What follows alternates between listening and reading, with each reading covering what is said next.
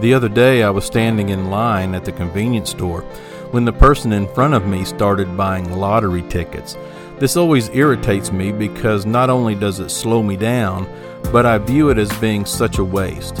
Those who disagree with me always say that gambling is just another form of harmless entertainment, and besides, the money it brings in goes toward good causes like education and such, and prevents us from having to pay a higher state income tax.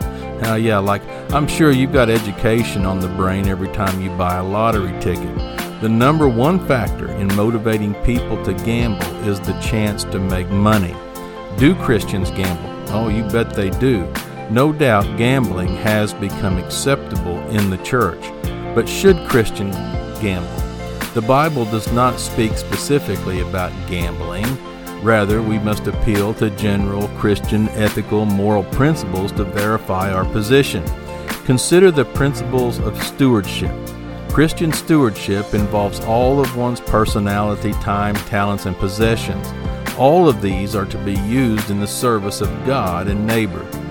Gambling is a waste of all of these. How about the principle of greed? Luke 12:15 cautions the believer to take heed and beware of covetous. For a man's life consisteth not of the abundance of the things which he possesses. Greed, materialism, and covetous are contradictory to the Christian life. The biblical view of work affords no room for the practice of gambling. The divine command rings clear that one should labor to do one's work. Look at Exodus chapter 20, verse 9, Ephesians 4:28, 2 Thessalonians 3:10 through 12. And consider the principle of a God-honoring life.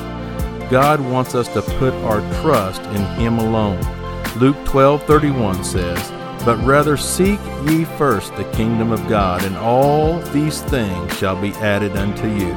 Depending on Lady Luck is not compatible with that.